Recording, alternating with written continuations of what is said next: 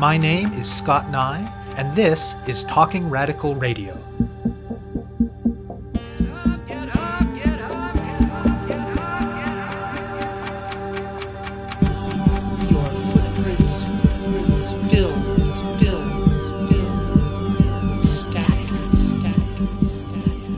Hello and welcome to Talking Radical Radio, where we bring you grassroots voices from across Canada. We give you the chance to hear many different people who are facing many different struggles, talk about what they're doing, how they're doing it, and why they're doing it, in the belief that such listening is a crucial step in strengthening all of our efforts to change the world. On this week's show, I'll be speaking with France Trepanier and Chris Creighton-Kelly. To those of us who are not ourselves artists, it's common to think of the arts as all of those practices through which people create the work that we look at, listen to, and otherwise experience as art. This is true, but it misses the fact that these practices, particularly when done by professional artists, are generally embedded in a system of institutions or parts of institutions. An arts system, as today's guests put it. In addition to working artists, this encompasses all of the institutions and professionals responsible for curating, hosting, presenting, circulating, reviewing, studying, and perhaps most importantly, funding the arts. This system exerts tremendous power over what arts practices get treated as legitimate and important, and to a significant extent shapes what arts can even happen in a sustainable way. In Canada, as in many places, the arts system has its roots in a deliberate and conscious nation-building project. The Royal Commission on National Development in the Arts, Letters and Sciences, commonly known as the Massey Commission after Chair and future Governor-General Vincent Massey, released its final report in 1951. In the words of one critical observer writing in 2018, the Massey Report is, quote, an out-of-date document premised on elitist, Eurocentric, 19th century notions of culture, but that in the strangest and most distressing manner continues to define Canadian society, end quote. In the decades following its release, there was substantial state support for the development of a wide range of cultural institutions related to visual arts, music, theatre, and lots more. The arts system that resulted, and that despite ongoing challenges over several decades continues to exist today, is one that centers whiteness and elite European notions of what constitutes art. France Trepanier is an artist and curator of Kanien'kehá:ka and French ancestry. Chris Creighton-Kelly is also an artist and is of Anglo-Indian descent. Both have extensive history working within the core of the Canadian arts system, including for the Canada Council, as cultural diplomats in Paris, and in Trepanier's case for the Department of Canadian Heritage, while still strongly identifying with small arts organizations. They currently live in the territory of the Lekwungen and Saanich people on Vancouver Island. At various points over the course of their careers, their work has included efforts to push for equity and decolonization in the arts system. In 2016, they decided to begin their own independent project to support the goals of bringing Indigenous art to the center of the Canadian arts system, and additionally of nurturing and fostering work by artists of color. They called the project Primary Colors, Couleurs Primaires. After a process of consulting with elders and artists from a range of different communities, they hosted a large number of Indigenous artists and artists of color at what they've come to call the Lekwungen Gathering, a 4-day summit in Victoria in 2017. It served as a baseline and as a starting point. They have developed ways of work for the project that they describe as not Indigenous, but Indigenous-influenced. They strive to work in ways that are intercultural or interracial, intersectional, intergenerational, and interdisciplinary. They center values of respect, responsibility, relevance, relationality, and reciprocity. Over the subsequent years, they have held roundtables, workshops, residencies, artist presentations, and other forms of engagement with artists and communities in different parts of the country. They have commissioned essays, articles, videos, a podcast, and various other kinds of work. They've also engaged in an ongoing way with institutions within the arts system to push for anti-racist and decolonial shifts in the system in terms of funding priorities, program design, and the various other elements that comprise it. They've given seed money to what they call incubation projects as a way to kickstart decolonial and anti-racist work in the arts in specific communities. And perhaps least visibly, but most importantly, they brought together countless Indigenous and racialized artists who didn't previously know each other and set the groundwork for all manner of collaborations, shared projects, and relationships going far beyond Primary Colors itself. I speak with Trepanier and Creighton Kelly about the arts system in Canada and about the work they're doing through Primary Colors to shift it in decolonial and anti-racist directions. My name is France Trepanier. I'm an artist, a curator of Ghanaian Gehaga and French ancestry. I've been working in the arts for many decades now in different capacities.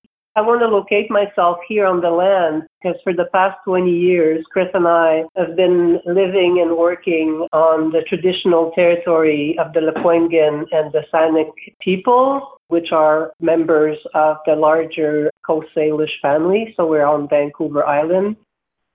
My name is Chris Creighton Kelly. I'm a person of Anglo-Indian descent, which means that my family's been in India for over 300 years.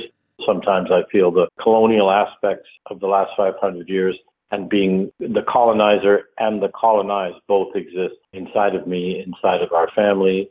I have worked as well for decades in the art system. Both of us have worked inside, including working as cultural diplomats in Paris, working inside the Canada Council where we met, also worked for Canadian Heritage. But we also very strongly identify ourselves with small arts organizations who we work for or volunteer time for because we believe that the essence of artistic practice lies with artists and artist communities, not in institutions, even though we have to deal with those institutions.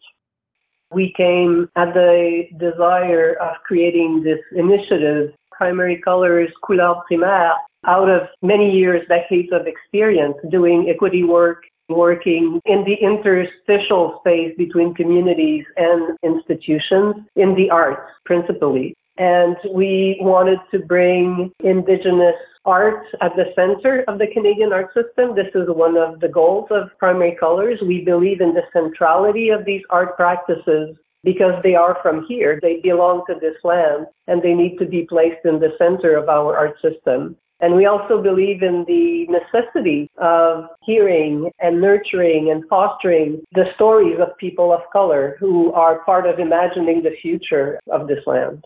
The arts system, and we think of it as a system. So by the system, I mean the institutions that fund, the discourse that surrounds artistic practice, the nature of our large regional art galleries and theaters and so on that take most of the money, and what we consider to be art in this country, which is very Western European based.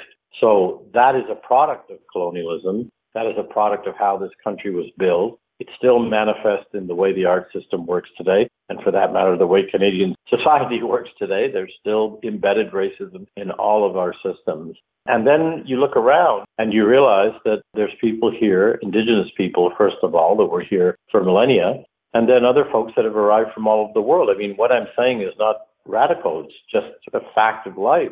And yet, most of those folks do not see themselves or their art practices reflected in the Canadian art system. What's been involved in turning the impulse at the center of Primary Colors into a concrete project? I think the first impulse for us was the desire to bring people together.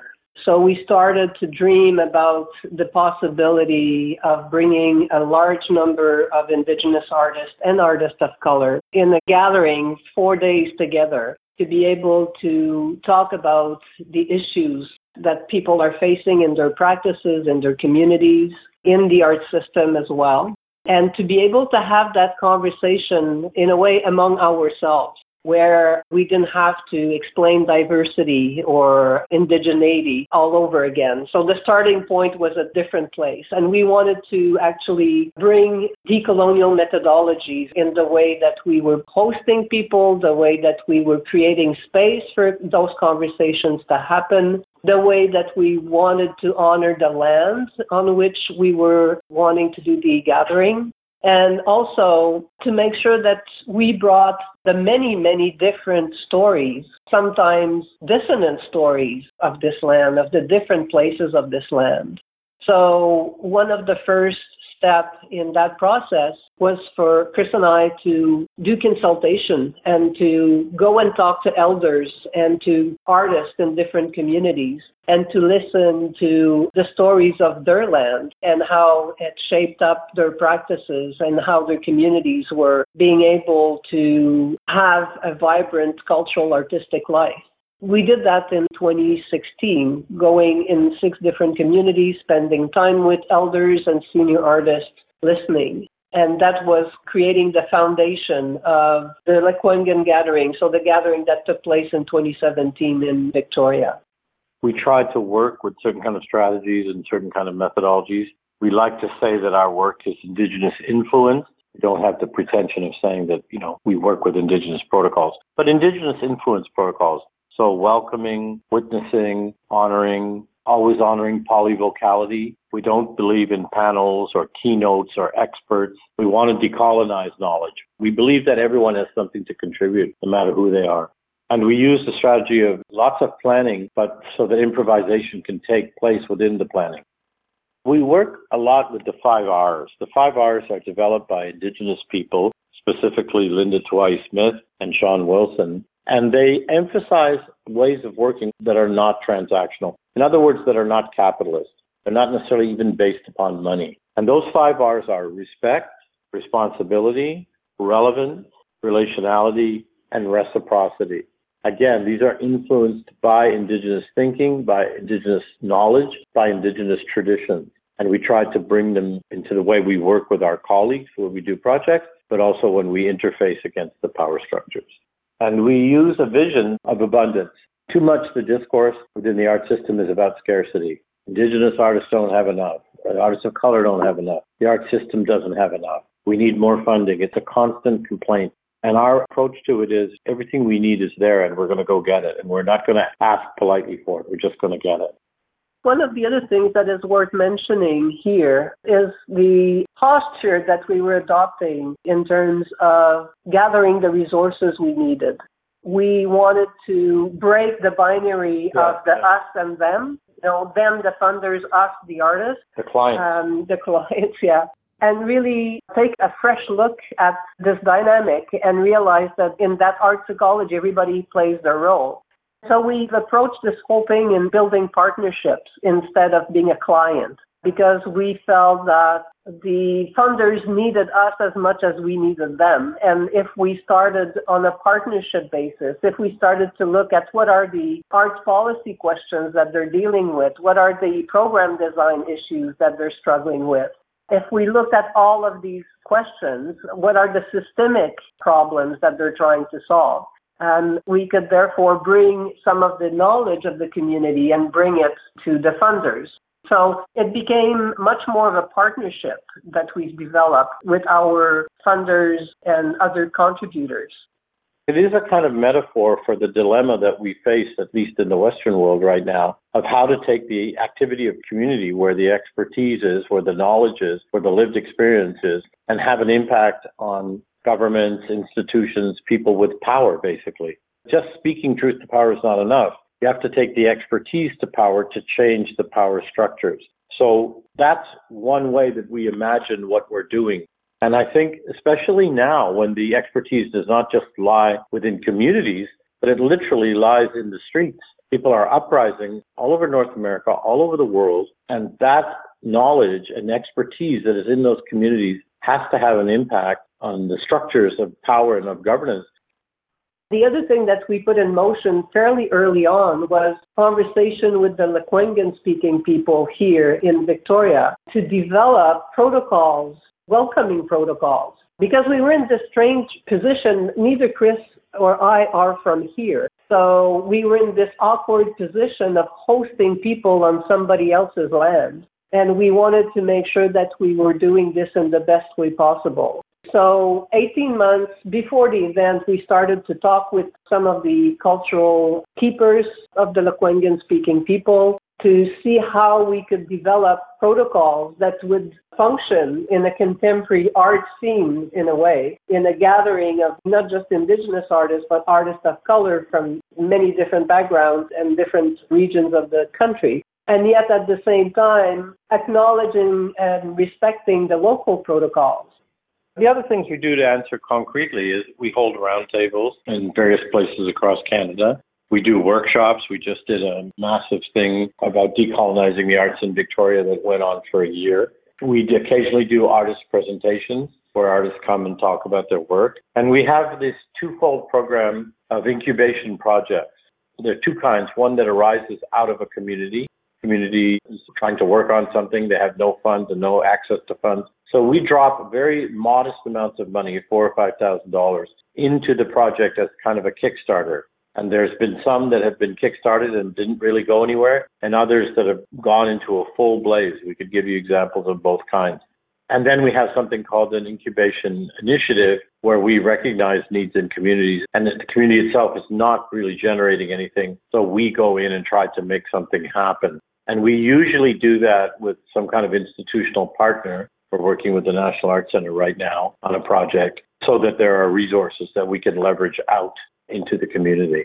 We've held 2 residencies at the Banff Centre. We commission work. Yeah. We commission essays, articles, videos, a podcast. So it's a multiplicity, I think, of tools and approaches that we use to do the work, and always keeping the centrality of the land. So really working from a Canadian context, honoring the history of here, and again, deeply rooted in the Canadian arts ecology, with a strong focus on indigeneity. And as you can imagine, that Canadian art system that Paul's referred to is really shifting right now.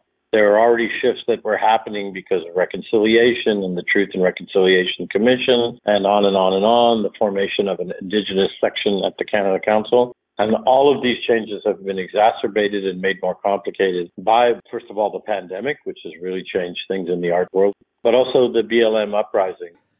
BLM, of course, being Black Lives Matter, which have had an impact on how we understand colonial history and the construction of the Canadian art system, and what needs to be dealt with anti-Black racism within the art system. In terms of the incubation projects that you mentioned, you said that some have been more successful and some less so. Tell me about one of the more successful ones. This is probably the most successful of our incubation projects. At the Lekwungen Gathering, we invited people from across Canada and a few people from Vancouver. The people from Vancouver, I think a couple who knew each other, but mostly who didn't know each other, continued to meet after the Lekwungen Gathering. And they started something called Done with Diversity, because they were really tired of this, inclusion, equity, diversity language that the Canadian art system, for that matter, Canada, throughout its bureaucracies, uses. And they started doing consultations. We threw them a tiny bit of money to start doing it, and then they held circles and discussions about what was happening. And that grew and grew, and they were able to leverage, with a sympathetic ear of the city of Vancouver, one of the persons that works there, threw them a little bit more money. So they took something like $4,000 or $5,000 and leveraged it into $20,000. And then they started doing neighborhood conversations with artists of color within the frame of their neighborhood, and Indigenous artists as well that live in Vancouver, which formulate a kind of a urban Indigenous arts community, because there's people in Vancouver from all across the territory. And that was very successful too, and started animating. So then they began a conversation with an organization called the Vancouver Foundation, which funds different kinds of things, nonprofits, but it does have an active role in the arts. And the next thing I heard recently, last year, they've leveraged out $300,000 from the Vancouver Foundation to work on a 3-year project. It's $100,000 a year on how criteria for funding the arts can change. So this is a really good example of a project that is not just window dressing. And I think the success on top of the resources that they were able to secure is the potential impact of that pilot project, because in a way they are reframing the funding system, or a funding system, by completely looking at the mechanics of how the funding is attributed and even how people have to report on these funds. So really looking at, the whole process from the application form, the criteria, to the very end where you're reporting on the grant and what becomes a successful project. And I think the potential of that work for the rest of the funding system in Canada is huge. People in the bureaucracy are watching this project to see what comes out of it. Based on what you've heard from the many Indigenous and racialized artists that you've talked to in different parts of the country about these things, what have emerged as the key changes that need to be made to the arts system in Canada? The first step is to recognize the systemic racism that exists within cultural institutions and the funding system. This is something that we're starting to hear more and more as a result of the uprising and the conversations that are happening across the world right now. In Canada, the art system was a really racist system, actually. It was based on the ideology that art had to be Western-based. At the moment where in this country we created the infrastructure, the networks of concert halls, of libraries, of art galleries, funding the National Ballet, the symphonies, all of that was understood as European art forms to be practiced in this country. In that period, while we were building this system, we completely ignored Indigenous art. Actually, there were no professional Indigenous artists because in that period, the practice of Indigenous people, the cultural and artistic practice were banned as part of the Indian Act. I think more and more cultural institutions in this country, including the big ones like the National Art Center and others, are starting to realize and to recognize the racism that is contained in their very foundation. So recognizing that is the first step to addressing the problem. And then to be able to look at measures to shift that situation. What goes along with what she said is also the history of the inadequacy of multiculturalism in Canada, which has attempted to figure out what to do with these others, and I'm using the word in quotes, who don't fit into the European system. And by trying to deal with that through multiculturalism, those communities, those artists have been marginalized even further because they're given the crumbs that drop from the table. They're arguing about things like access and inclusion. From an Indigenous perspective, taking the analogy of your house, you've got these people knocking at your door, barging in, taking your house, starting to occupy every room of the house and pushing you to the garage. And even in the backyard, hosting their friends and having big parties. And one day, out of the goodness of their heart, they come to you and they say, hey, you know what? We'll include you. Come and have a bite. Meanwhile, it was your house all along. So this idea of including Indigenous artists and people into the Canadian systems, the colonial systems, is something that is not desirable. It's easy to say that the system needs to change so that whiteness and European art practices are not centered. But it presents a whole bunch of problems that are difficult and complex and nuanced to answer. Because if you're going to take Indigenous practices seriously, and we do, if you're going to say everything else that arrived to this territory came from somewhere else in the world, including the European ones, and if you're going to say that something like artistic excellence, again, a word I'll use in quotations, is culture specific, well, that talks about a very complex way of adjudicating that.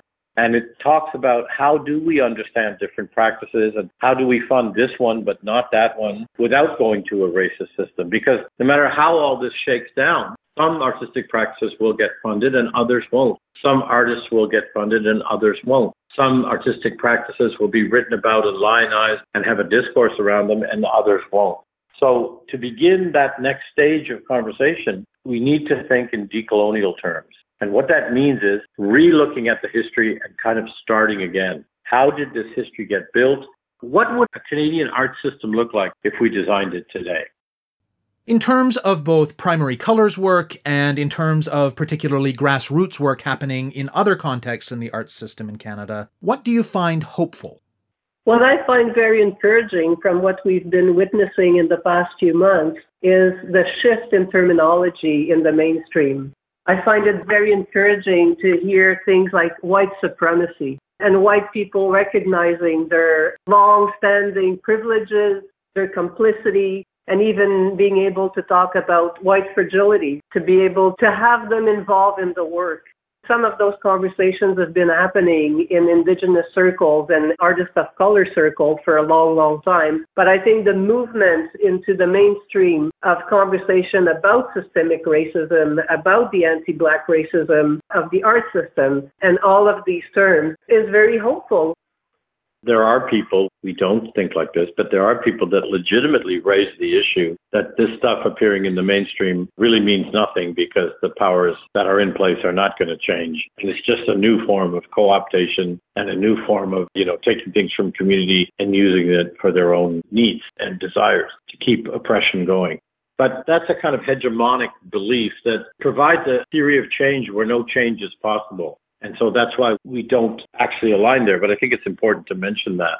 And the second thing, just to put a little bit of a damper on it, is not to be pessimistic or suggest that no change is possible, but just more the glacial rate at which things are going to change. I mean, when I first started working at the council, and even predating that for a good half a decade, these issues became nascent in the early 80s and the mid 80s. Where are we now? 2020. So it's almost something like 50 years that Indigenous artists, Black artists, artists of color have been talking about these issues. And we're just now beginning to kind of look at the roots of the problem, at the decolonial methodologies that are going to be needed. So while I share France's optimism that things can change, I obviously want to live in a world where things can change. I just want to temper with those two comments. And then to ask about what I myself find optimistic, I do see what France said, but I also see that, demographics are changing in this country. And for millennials and millennial artists, they just take a lot of this stuff for granted. And just as in the BLM uprisings, they're not willing to take answers that don't make sense. Like, oh, well, we would fund the program, but we don't have enough money, or, we will get to that in the next fiscal period. They're just too impatient for that stuff. And that's really encouraging to me. When young people are impatient, that's when change happens. And that's what's happening in many places in the world, despite the rise of the alt-right everywhere, and nationalism and racism and xenophobia. Despite all that, I think there are very promising trends. In terms of the work of Primary Colors, one thing that we haven't talked about in this interview, because it doesn't fit a formal category, it's such an informal kind of thing, is the relationality between the various hundreds of people, now starting to be in the thousands, that we work with. They have found and formed new relationships with one another. The artistic collaborations that have come out of people that met at the Lekwungen gathering are astounding to us. And we're not trying to sort of take credit for it. Or the Banff Residency. Or the Banff Residency. It's not so much what we did, but what these artists are doing together when they meet other mid-career or senior artists that they didn't even know about before. And so that's formulating and beginning to create curatorial projects, artistic projects, collaborative projects, research projects that go to the essence of the Canadian body politic. You have been listening to my interview with France Trepanier and Chris Creighton-Kelly about Primary Colors Couleur Primaire. To learn more about it, go to primary-colors.ca. To find out more about Talking Radical Radio, the guests, the theme music, and the ways that you can listen, go to talkingradical.ca and click on the link for the radio show. On the site, you can sign up for email updates or follow us on Facebook, Twitter, iTunes, SoundCloud, and other platforms. I'm Scott Nye, a writer and media producer based in Hamilton, Ontario, and the author of 2 books of Canadian history told through the stories of activists, published by Fernwood Publishing. Thank you very much for listening, and I hope you tune in again next week.